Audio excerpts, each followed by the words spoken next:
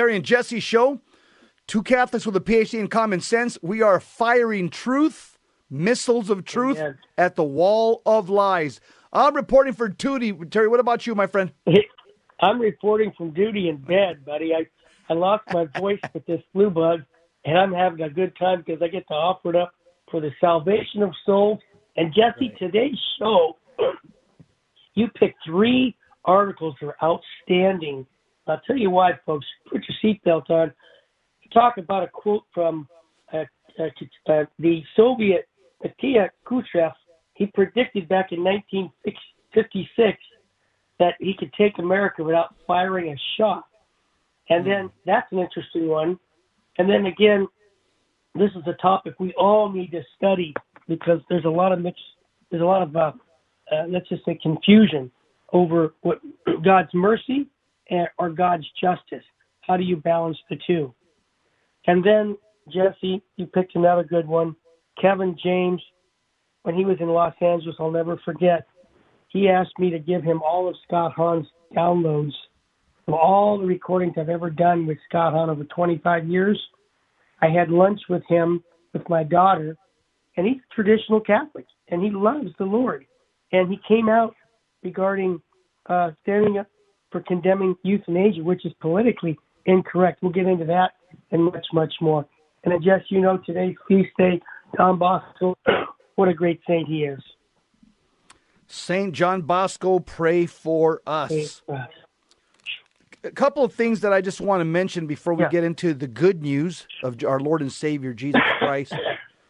I just would like to mention that this concerns me, Terry. The federal government is asking banks to search private transactions for terms like MAGA or Trump. Yeah.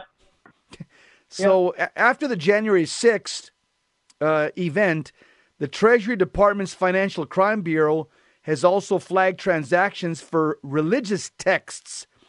So it's called the Financial Crimes Network Enforcement Network. The U.S. Treasury Department's Financial Crime Fighting Unit is being accused of urging banks to comb through the private transactions of customers using the terms such as MAGA and Trump. And thanks be to God, the U.S. Capitol House Judiciary Committee Chairman Jim Jordan, he leveled the accusation in a letter to former Division Director Noah Bischoff in what the lawmaker described as pervasive financial surveillance carried out at the request of law enforcement that raises doubts about the Treasury's respect for fundamental civil liberties. Terry, it seems like everything under the Biden administration has been weaponized against Christians, patriots, and people of faith. That's unfortunate, very unfortunate, Jesse, but you're spot on. Yeah. Today's the last month of January. Remember, it's the month of January is dedicated to the holy name of Jesus. And let's not forget that as Catholics, let's not forget this very important tradition that at the holy name of Jesus during Mass, or at the holy name of the Trinity during Holy Mass, the saint of the day, or the Blessed Virgin Mary, we should be bowing our heads every time we say this in Holy Mass. Amen. That's a timeless tradition in the Catholic Church. So, let's speak, Lord, your servants are listening. Today's Gospel, Mark chapter 6, verses 1 to 6. Jesus departed from there and came to his native place, accompanied by his disciples. When the Sabbath came, he began to teach in the synagogue, and many who heard him were astonished. They said, "Where did this man get all this? What kind of wisdom has been given to him? What mighty deeds are wrought by his hands? Is he not the carpenter, the son of Mary, and the brother of James and Joseph and Judas and Simon? And are not his sisters here with us?" And they took offense at him. Jesus said to them, "A prophet is not without honor except in his native place and among his own kin and in his own house." So he was not able to perform any mighty deed there, apart from curing a few sick people by laying his hands on them. He was amazed at their lack of faith. The gospel of the Lord. Praise to you, Lord Jesus Christ. A couple comments I want to make about today's gospel. Okay. First of all, in verse 1, where it says that Jesus came into his own country, it's talking about Nazareth, the city of Nazareth. It's in the Galilean village. This is where Jesus was raised. He was raised in this area, in Nazareth of Galilee. And following an earlier incident that was recorded in Luke chapter 4, verses 16 and 30, this is the second time that Jesus Christ is rejected by his kinfolks, by his Jewish kinsmen. Second time he's rejected. We also see in verse 3 where it talks about the brothers of Jesus and his sisters. Well, the timeless tradition of the Catholic Church is that Jesus' brothers and his sisters, they're his cousins, or they're his more distant relatives. This is a tradition both East and West. And you can see this explained clearly in the Catechism of the Catholic Church, paragraph 500. They're not his siblings from the same Virgin Mother. And also, I think in verse 4, something else jumps out at me, where it talks about a prophet is not without honor except in his own country. This says Jesus Christ basically, he used a Jewish proverb to explain his rejection. And just like the Old Testament prophets before him, Jesus is persecuted and he's rejected for preaching the word of God. And Jesus is often called a prophet in the Gospels. And he finds, and there's a long list of the prophets of Israel being rejected by the Israelites, by their own people, because they're bearing a very difficult message from God. And also, another thing that jumps out at me is at the end where it says that apart from curing a few sick people by laying his hands on them. You'll notice when Jesus Christ, he cures people in the New Testament, he puts his hands on them. But when he drives out a demon, he doesn't put his hands on them. He just speaks. Okay? That's a very key distinction. When he heals somebody, he puts his hands on their head, just like priests do in the sacrament of the anointing of the sick. But when he drives out a demon, all he does is speak, just like exorcists do in the rite of exorcism. All they do is speak. And then at the end it says, he was amazed at their lack of faith. I just hope that our Lord Jesus Christ has mercy on America. I hope he's not looking at us, Terry, and amazed at our lack of faith in the Catholic Church right now. I agree, Jesse. That's good stuff that you were just giving good commentary. You know, I'm not going to bring the smartest guy into the room because I'm not in a position, but you know what I will? I'll have a memorized one. Yeah, let's bring the smartest guy into the room right now. Okay. Archbishop Fulton Sheen. Oh, I don't hear the noise, but the truck. Full Sheen ahead. Here's what Sheen has to say. There he goes. All right. Thank you, Mr. Engineer.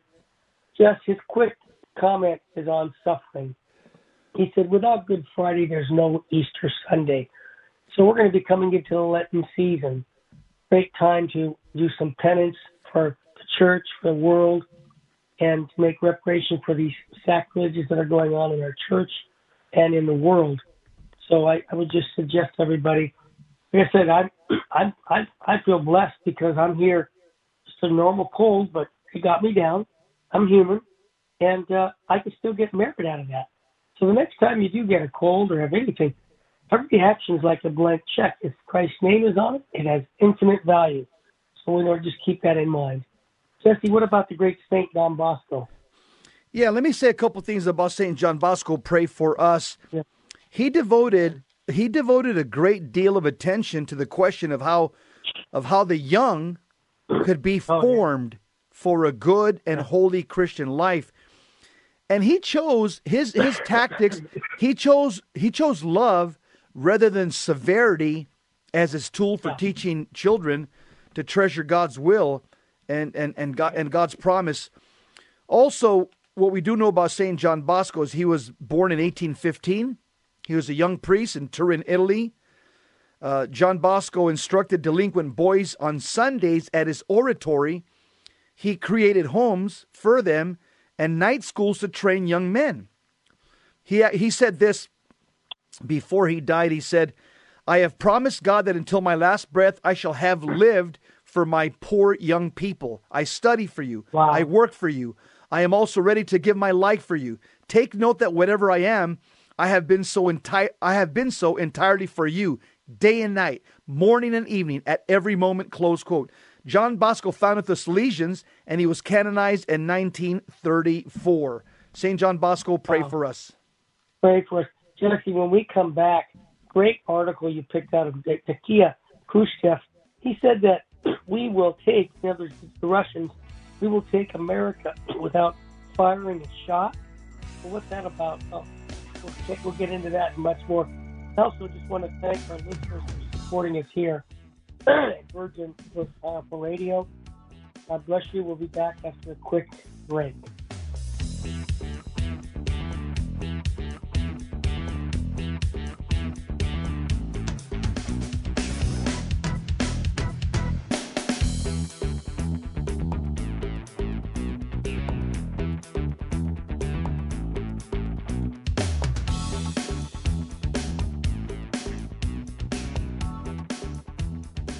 We are back. So, communism front and center. Nikita Khrushchev said the following, quote, "We will take America without firing a shot." Yep. Mm-hmm. Well, the article says this was never said by Nikita Khrushchev. However, he said something threatening about capitalism. In his speech on November 18th, 1956, the first secretary of the Communist Party of the Soviet Union, Nikita Khrushchev, predicted that communism would outlast capitalism. Rod Dreher writes about the stories of Soviet-era communism and its oppression and the future of soft totalitarianism in a book called Live Not by Lies. So, on November 18th, 1956, in his address to Western ambassadors at the Polish embassy in Moscow, Khrushchev issued a threat. He said, quote, "We will bury you." If it was a threat or not, it was seen as one by some government officials in America.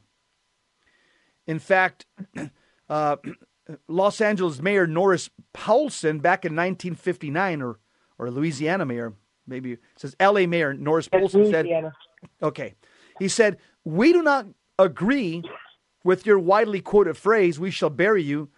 You shall not bury us, and we shall not bury you. We are happy with our way of life," speaking about capitalism. "We recognize its shortcomings and are always trying to improve it. But if challenged, we will fight to death to preserve it." Louisiana Mayor Norris Paulson, 1959. Khrushchev predicted about the Soviet Union. He says, "We're on the right side of history. We will bury you." This warning came before the 1984 warning about the Soviet-era psychological warfare tactics coming to America by ex-KGB official Yuri Bezmenov. His warning recently resurfaced in the release of the new Call of Duty Cold War game. So what are the attitudes towards communism today? Well, another finding of the report is 63% of Gen Z and millennials believe the Declaration of Independence better guarantees freedom and inequality over the Communist Manifesto. Communism is a threat to liberty, especially religious liberty. Just ask Father Kolakovic, who escaped Nazi Croatia only to then be oppressed under Soviet Czechoslovakia. Only Father Kolakovic recognized the coming darkness and prepared his church through mock interrogations and surveillance tactics trainings. He was so prepared that by the time of the 1948 Czechoslovak coup d'etat, his secret church was operating for 5 years. So who was Nikita Khrushchev? Nikita Khrushchev was the first secretary of the Communist Party of the Soviet Union from 1953 to 1964. Khrushchev was a firm believer in the ideology of the Soviet Union's Communist Party, which was based on the Communist Manifesto by Karl Marx. A political commissar during the Russian Civil War, Nikita Khrushchev was destined to be a powerhouse with the Soviet Communist Party after the death of Joseph Stalin.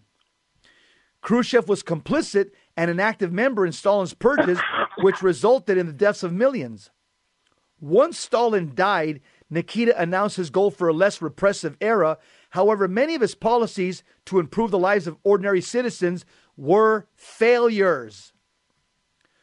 Khrushchev, quote, "We will take America." In his speech on November 18, 1956, Nikita Khrushchev backed up his bold prediction about the downfall of America with his reasoning. He said, history is on our side. So for Nikita Khrushchev, fealty to the Communist Party shaped his beliefs. In another one of his speeches, he gives a clear example of the Marxist ideology he exported all over the world as the leader of the Soviet Union. Khrushchev said, "Coexistence for the Soviet Union means an intense ideological struggle between the proletariat and the aggressive forces of imperialism in the world arena." At the time of his 1956 prediction, many in the United States perceived his words to be a threat of nuclear war. Only 6 years later, the Cuban Missile Crisis rocked the free world in anticipation of a real nuclear war with Soviet Cuba. It's been debated that the translation really means "we will outlast you," close quote, which could be even more of an ominous prediction. Terry, so what this guy's talking about, Khrushchev, he's basically saying that communism is going to outlast capitalism. And I don't know, Terry, he may be right, the way things are going right now in America under the Democrat Party. Well, what's shocking, Jesse, and I mean shocking, when you gave that statistic of Generation Z, can you imagine? Over 6 out of 10 young men and women believe that the Declaration of the Independence better guarantees freedom and equalities over communists. That means like almost 37% of people that are young people. Yeah. Come on, where are they getting this information from? Except I can just say propaganda. I mean, people are still pushing this to our colleges. Think about what the colleges are promoting, and many of the professors are communists for the last 40 years. And it's just a sad case because they're persuading young people to think, hey, communism is the way to go, which it's obviously not. Yeah, Terry, there is no relationship between Christianity and communism. There's no relationship. Zero. Yeah. Because the ideas of socialism / communism, they're a sworn enemy of Christianity. We've had 150 years of papal statements condemning socialism. And so socialism and communism are, as far as us Catholic Christians, it's completely alien to us. It's not compatible with our Catholic faith. Anybody that's trying to merge both of them, Terry, that's called syncretism, and they're trying to they've tried to do that through liberation theology. Liberation theology is syncretism. It's / communism and Catholicism kind of being forced together, and that started in the 60s in South America, Latin America. Right. Well, you nailed it, Jeff. But it's just showing you that colleges are really one of the problems for it right now. So that's a good point. And Jesse, they might be right because obviously communism has spread all over the world. All right, it's not just in Russia. Right. That's true. Yeah, you're right. Down in South America. Yeah. So we have to stand up for our country with the gospel, because it's the gospel message that's going to convince people that communism is atheistic communism and it's not compatible with the Christian life. Terry, and you have some liberation Jesuit theologians in Latin America, South America. They try to tell the low information, the simple Catholics, they try to say, oh, no, communism and Christianity, they're compatible because remember in the book of Acts, it says, Acts 4:32, it says, none of them considered any of their possessions to be their own. So they're saying, see, it's right in the book of Acts. But the answer to that is that Christianity is not communism because Christianity is totally voluntary. In other words, in Christianity, nobody says to give us what is yours. It belongs to us. In Christianity, there's no forced redistribution of wealth. Christians in the early church, in the book of Acts, they themselves sacrificed and gave freely of their own accord. It wasn't by a government mandate. Mm-hmm. Yeah. That's true. Yeah, so it's not... Jeff, there's another little... Yeah, go ahead. I was also going to say, Terry, that the reason communism is incompatible with Catholicism is because it's an atheistic system by design. Right. And so communism, being an atheistic system of government, it renounces all religion. I would say that communism is fanatical. It's intolerant of religion. And the truth is, Catholic Christianity is the religion of heaven. Communism, Terry, is the religion of earth. And Jesse, just what you've made these points over the years, they're cousins. They're communism and socialism are basically blood brothers. Yep. And whenever you see socialism go in, it's really a form of communism. That's right. And Christianity, it preaches love for everyone. Communism preaches class hatred, class warfare, race warfare. Christianity is a religion of idealism founded on faith in the promises of God's truth and God's love. But communism is a religion of dry, like rational pursuit of building this paradise here on earth. And it's failed everywhere it's been tried. And Jesse, at the end of the show, I'm going to bring it up to you because I don't have the voice to do it. Just remember where all those communists are today. All the leaders who said they're going to do this. They're in hell. Exactly, brother. And I think that this is why we as a church, it's been condemning communism forever.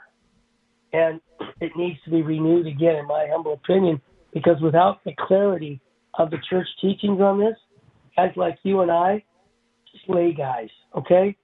But we take what the popes have said, saints have said, and, we're going to continue to fight for this because communism is a big threat to any government because what it takes away is human dignity and the freedom of people.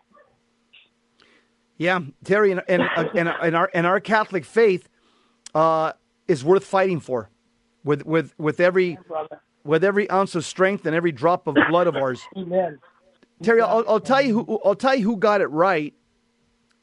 Is Senator Joe McCarthy. Oh yeah, he was right after all, and Bella Dodd. Both of them. Bella Dodd warned us about communism back in the 50s, and so did back in the 50s Catholic U.S. Senator from Wisconsin, Joe McCarthy. He was also deeply suspicious of communist spies from the Soviet Union that had already penetrated various levels of U.S. government, and he began a campaign to identify them.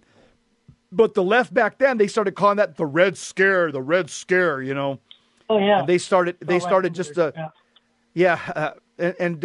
it turns out that what he revealed in that project called the Venona Project, it proved to be right all along.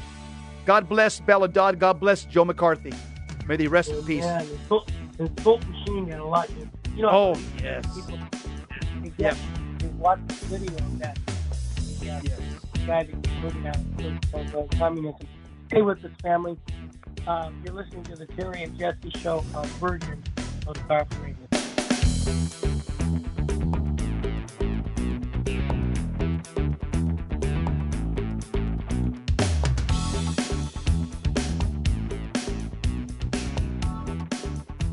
God's justice or God's mercy, which is greater?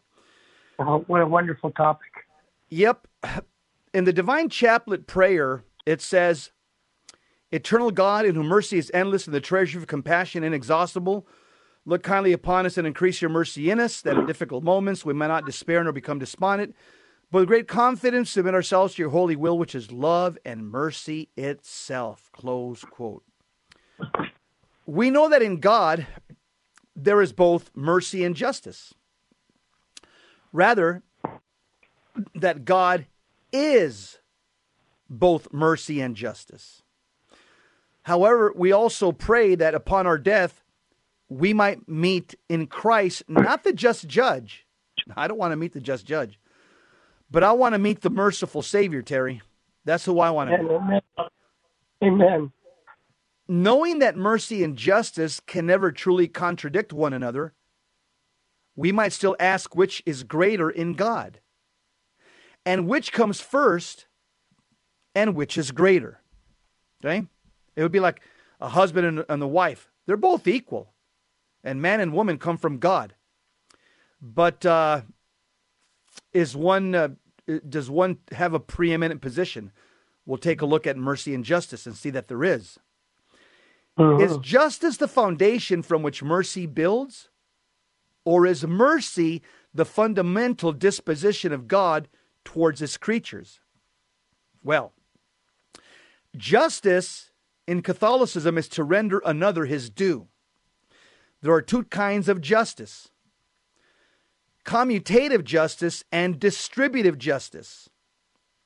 Commutative justice is when a man is in another's debt as having received something from him. This type of justice clearly cannot be in God, for all good things come from him, and he is a debtor to none. On the other hand, distributive justice is that by which a man gives good things to all according to their proper condition.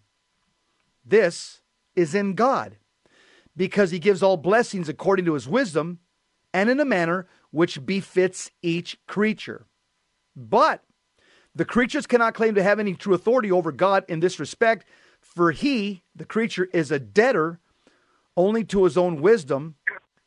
He need only distribute blessings according to his providential will. That's God. God only distributes blessings according to his providential will, and God is a debtor only to his own wisdom. To be very clear, God owes no absolute debt of justice to any creature. He doesn't owe it to us to give us grace or to save us. Rather, he owes it to himself to give us grace and save us insofar as he has promised this and has willed it. Mercy is the passion of sorrow at the misery of another, which leads the man to desire to allay the other's suffering as though it were his own. In this sense, there is not mercy in God, since he suffers from no passions whatsoever. However, the divine mercy is true and real, not as a passion, but in relation to the effect. Namely, God is said to have mercy insofar as he does indeed act to dispel the misery of us poor creatures. Further, Christ became man in order to suffer with us and so experience our sufferings in his humanity. There's an absolute priority of divine mercy. St. Thomas Aquinas offers a brilliant explanation of the fact that although mercy and justice are in every act of God, mercy always precedes justice. Here's what St. Thomas says in the Summa. Whatever is done by God in created things is done according to proper order and proportion wherein consists the idea of justice. Thus, justice must exist in all God's works. Now, the work of divine justice always presupposes the work of mercy and is founded upon mercy. Notice what St. Thomas says, that God's divine justice is founded upon his mercy. For nothing is due to creatures except for something pre-existing in them or foreknown. Again, If this is due to a creature, it must be due on account of something that precedes. And since we cannot go on to infinity, we must come to something that depends only on the goodness of the divine will, which is the ultimate end. So here goes St. Thomas again. So in every work of God, viewed at its primary source, there appears mercy. Close quote. Because God does not have to create anything at all, everything he does in the world is an expression, first and foremost, of his divine mercy. Even the souls condemned to eternal punishments in hell first experience mercy before justice. For the souls, they have no claim to existence, and it's a great act of mercy that God continues to preserve them in existence, especially since they hate him.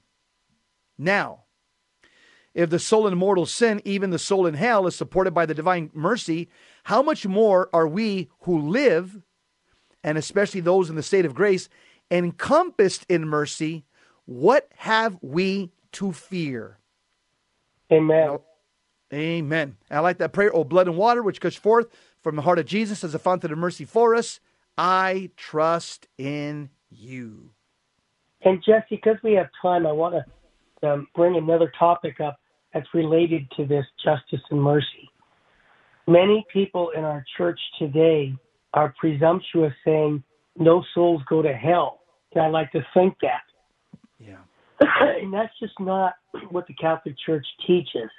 If we go to the Catechism of the Catholic Church on the 4 last things that, Jesse, you've preached on for decades on this topic, you'll see that hell from Scripture is very clear that souls go there, and many go there, and few don't go.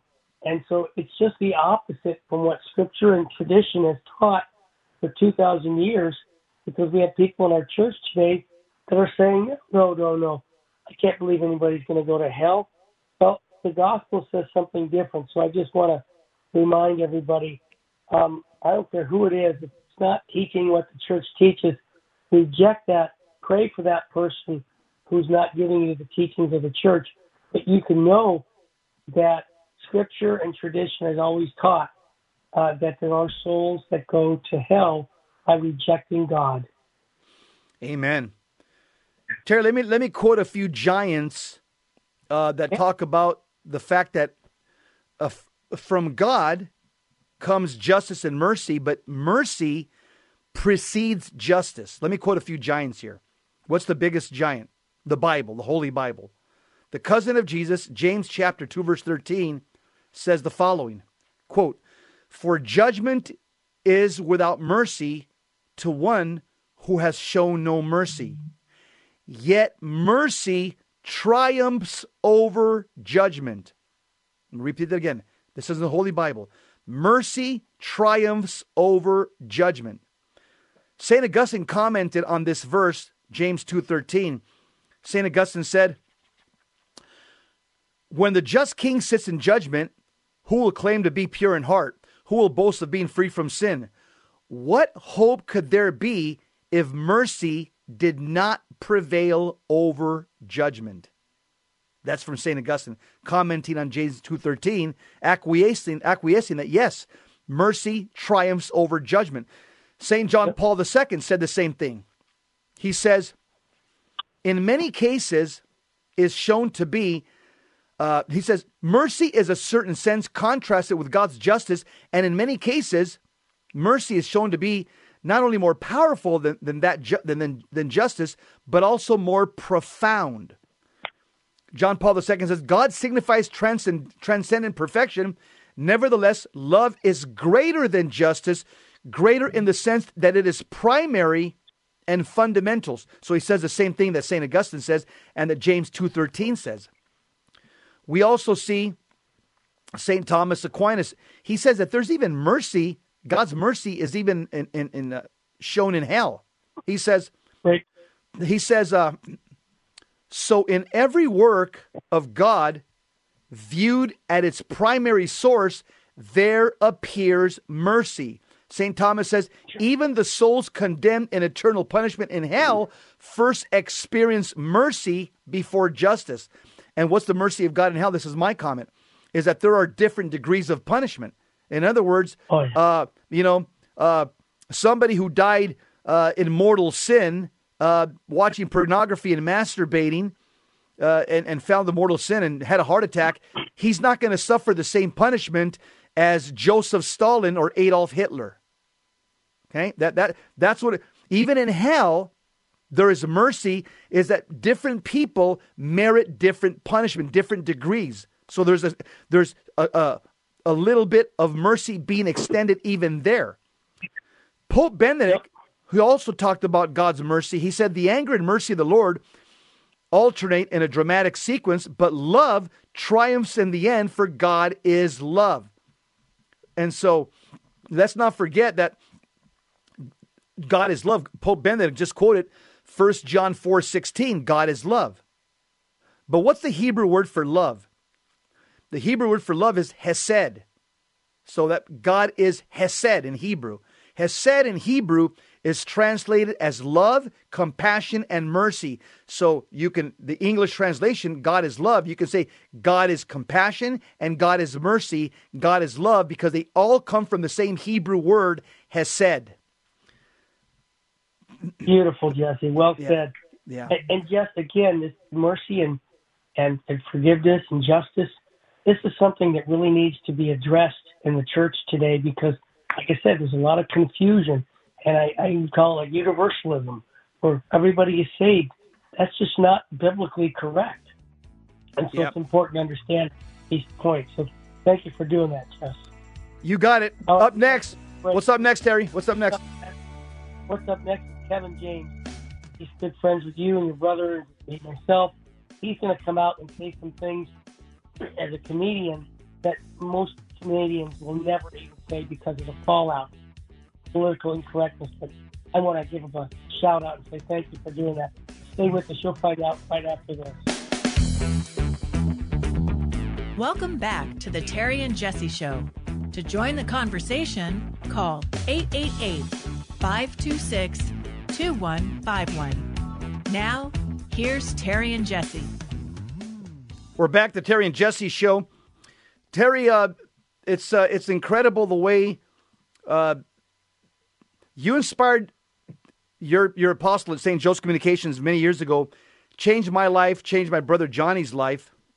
And Johnny Romero, my brother, had a direct effect on the actor Kevin James. Direct effect. And I had a direct effect on the actor Eduardo Verástegui as well. How? Yep. Because I was formed with the proper Catholic teaching, the perennial teachings of the church, through hundreds and hundreds of recordings from St. Joseph's Communications. And now these guys, Eduardo Verástegui and Kevin James, are out evangelizing other people because the Romero brothers had a little effect on their life. And we were affected because we started drinking from the deep waters of authentic traditional Catholicism. So let's talk about Catholic actor Kevin James. Kudos to him. He slams the euthanasia movement in a new Amazon Prime comedy special. That takes a lot of guts to do what he just did. Oh, sheesh, big time. Here's his quote. Quote, only God pulls the plug on me. He created me. He can take me out whenever he wants. Close quote. Kevin James said this during his comedy special called Irregardless. Catholic comedian and actor Kevin James, best known for his longtime role as Doug in The King of Queens and for starring in the film Paul Blart, Mall Cop, blasted euthanasia in his new comedy special, Irregardless. Here's what he said, quote, I don't trust doctors.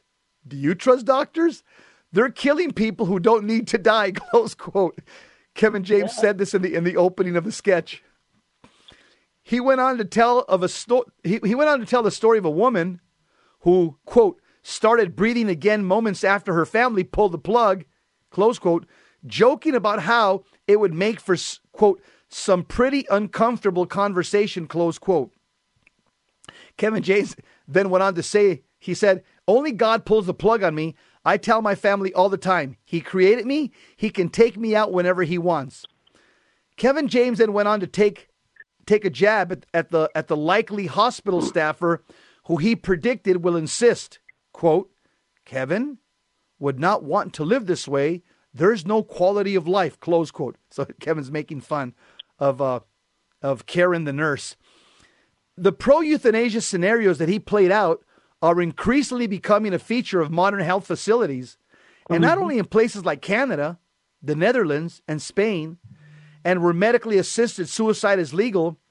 Whistleblower reports have helped reveal how some U.S. hospices are secretly killing their patients in order to maintain their cash flow. Now, assisted suicide bills are on the table in 10 U.S. states, including Florida, Indiana, Iowa, Massachusetts, Michigan, Missouri, New Hampshire, New York, Pennsylvania, and Wisconsin. The slippery slope of legal euthanasia is evident in Canada, where already medical aid in dying, MAID, MAID, is being offered not just to the terminally ill, but to the poor, homeless, those with disabilities, and even veterans with PTSD. In other words, Terry, anybody who wants to get killed in Canada, come on down.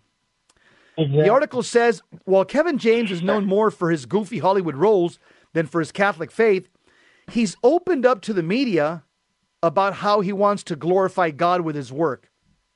In 2012, he suggested to Catholic News Service that honoring God was becoming more important to him, for him as an actor.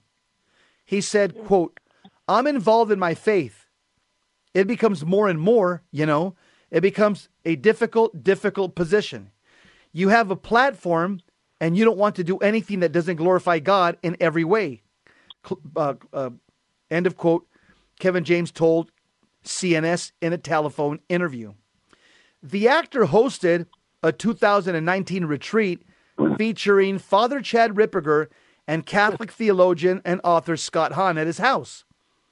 As shown on Scott Hahn's social media, during which Kevin James served as the acolyte at a traditional Latin Mass offered by Father Ripperger in his home chapel at his house.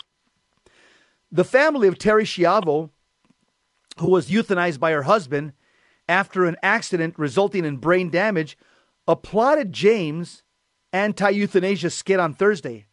Bobby Schindler, Terri Schiavo's brother, remarked the following, quote, it is refreshing to hear someone in Hollywood speak out on behalf of our medically defenseless, especially in this pro-death culture. Indeed, we have been desensitized to the dignity of those living with brain injuries like Terry, the elderly, and others in medically vulnerable situations where choosing death is now the solution to treating these persons, which is a false and deceitful excuse for so-called compassion, close quote. Bobby Schindler said, God bless Kevin James. In the few minutes of the segment, Kevin James bravely highlighted a hot button issue that most would have avoided in our highly charged political environment. For that, we give Kevin James a standing ovation, said Bobby Schindler, Terri Schiavo's brother. Terry, comments? And trust me, Jesse, he's going to pay and speaking for the life issues. And all of this euthanasia is tied back into the unborn, too. When we can kill unborn babies, why can't we kill the long-born? And that's what Kevin is saying, no.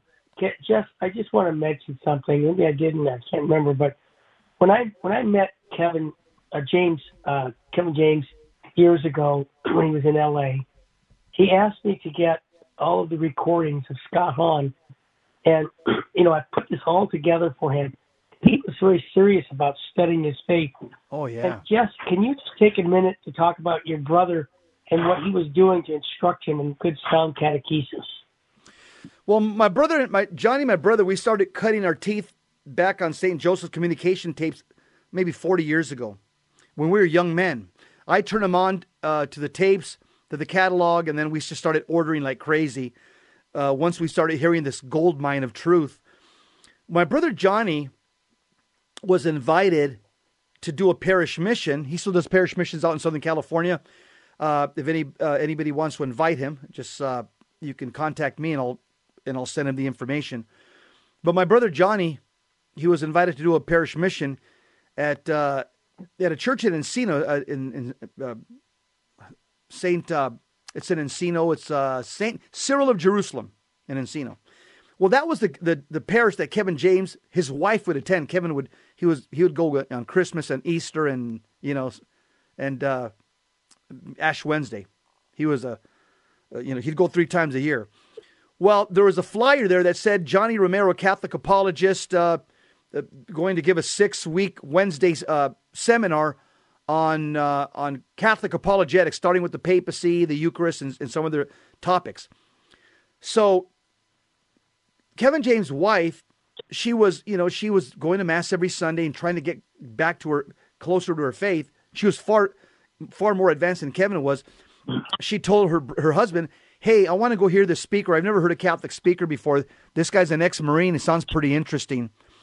So Kevin kind of yawned and goes, "All right, honey, okay." So he went reluctantly. And my brother Johnny, Terry, you well know, he's dynamite. He's a fireball, and he's a wealth of information, and he's Orthodox. Kevin James saw my brother Johnny speak for 6 Wednesdays. He's sitting there in the church with his wife yawning, and Johnny connected him right away. The fact that Johnny has a fighting background. Kevin James also trains in mixed martial arts. Johnny's a Marine, blue collar guy. Kevin just connected with my brother Johnny. And so after Wednesday number 6, when Johnny had finished his presentation, he's walking to the parking lot to his car. Kevin James, when you can feel somebody's behind you, somebody's walking behind you? Oh, yeah. Yeah. Well, Johnny turned around real quick. His martial arts training, his Marine, sensibilities. He turns around because he feels somebody's right behind him. And who's right behind him? It's Kevin James. Kevin James sticks out his arms towards Johnny and says, "Hi, and Johnny's kind of starstruck, He goes, "Yeah, I know who you are." And they began talking in the parking lot. He says, "I've never heard a Catholic speaker like you in my life." He says, he goes, I don't want this to stop. He goes, "I've learned so much. I took all the handouts you passed out every single week." He says, I need to keep learning more about Jesus and the Catholic faith. I didn't know any of this stuff. Well, guess what? Wow. From that point, my brother Johnny Romero and Kevin James stuck a good relationship. And Kevin asked him, he says, "I want you to be my personal Catholic Bible teacher and apologetics teacher and come to my house every Wednesday. And I'm going to fill my house with actors and directors and producers and friends of mine in the industry that are Catholics and fall away Catholics. And I want you to teach us biblical apologetics." My brother Johnny went every Wednesday for 5 years to his house in Encino and taught a room full of very important people, starting with Kevin James and his wife, biblical apologetics that Johnny had basically learned from St. Joseph's Communications. And they struck an incredible friendship. And to this day, they text each other back and forth, and they call each other up. And so Kevin James basically tells people that, Johnny Romero had everything to do with me coming back to the Catholic Church. So that's a story, Terry. Thank you, Jesus. And Jeff, This is why right now the need for evangelization is so important in sharing the gospel, because you see how they're all linked to the chain. That's the beauty of our Catholic faith. So, Jeff, wrap it up. We just got another minute left. Yeah, Terry. Kevin James has been evangelizing so many actors and very, very VIPs in many high places. One of the persons that he evangelized and brought back to the church is comedian Rob Schneider. Comedian Rob Schneider was evangelized by Kevin James. Think about that. Awesome. And now Rob Schneider, he's put out a very important message. Rob Schneider, the comedian, he said that he's not going to fly United Airlines any longer because the CEO is promoting DEI, and the CEO is a drag queen practitioner. So Rob Schneider, who's now evangelized and now fully back in the Catholic Church because of Kevin James, and Kevin James is fully back in the Catholic Church because of Johnny Romero. Now Rob Schneider is using his social media platform to call out the drag queen, Scott Kirby from United Airlines, and he's telling them, "Me and my family, we're not going to use your airline anymore." See the way it works, Terry? One man, iron sharpens iron, and one man sharpens another. And just a quick note, Jesse and Johnny from the men's conference Father's Day weekend will be at the Covina Chapel. If you want to register for that, go to vmtr.org. You'll have Johnny and Jesse under one roof. I'll be there. Hope to see you there. Jess, what state should we be living in, brother? Let's live in a state of grace. Don't live in a state of moral sins. Become holy or die trying. You got it. And remember, Our Lady said at Fatima, souls are going to hell because they make sacrifice. Let's offer everything you have to Jesus through Mary. Thanks again for supporting us here at Virgin, Most Powerful Radio. May God richly bless you.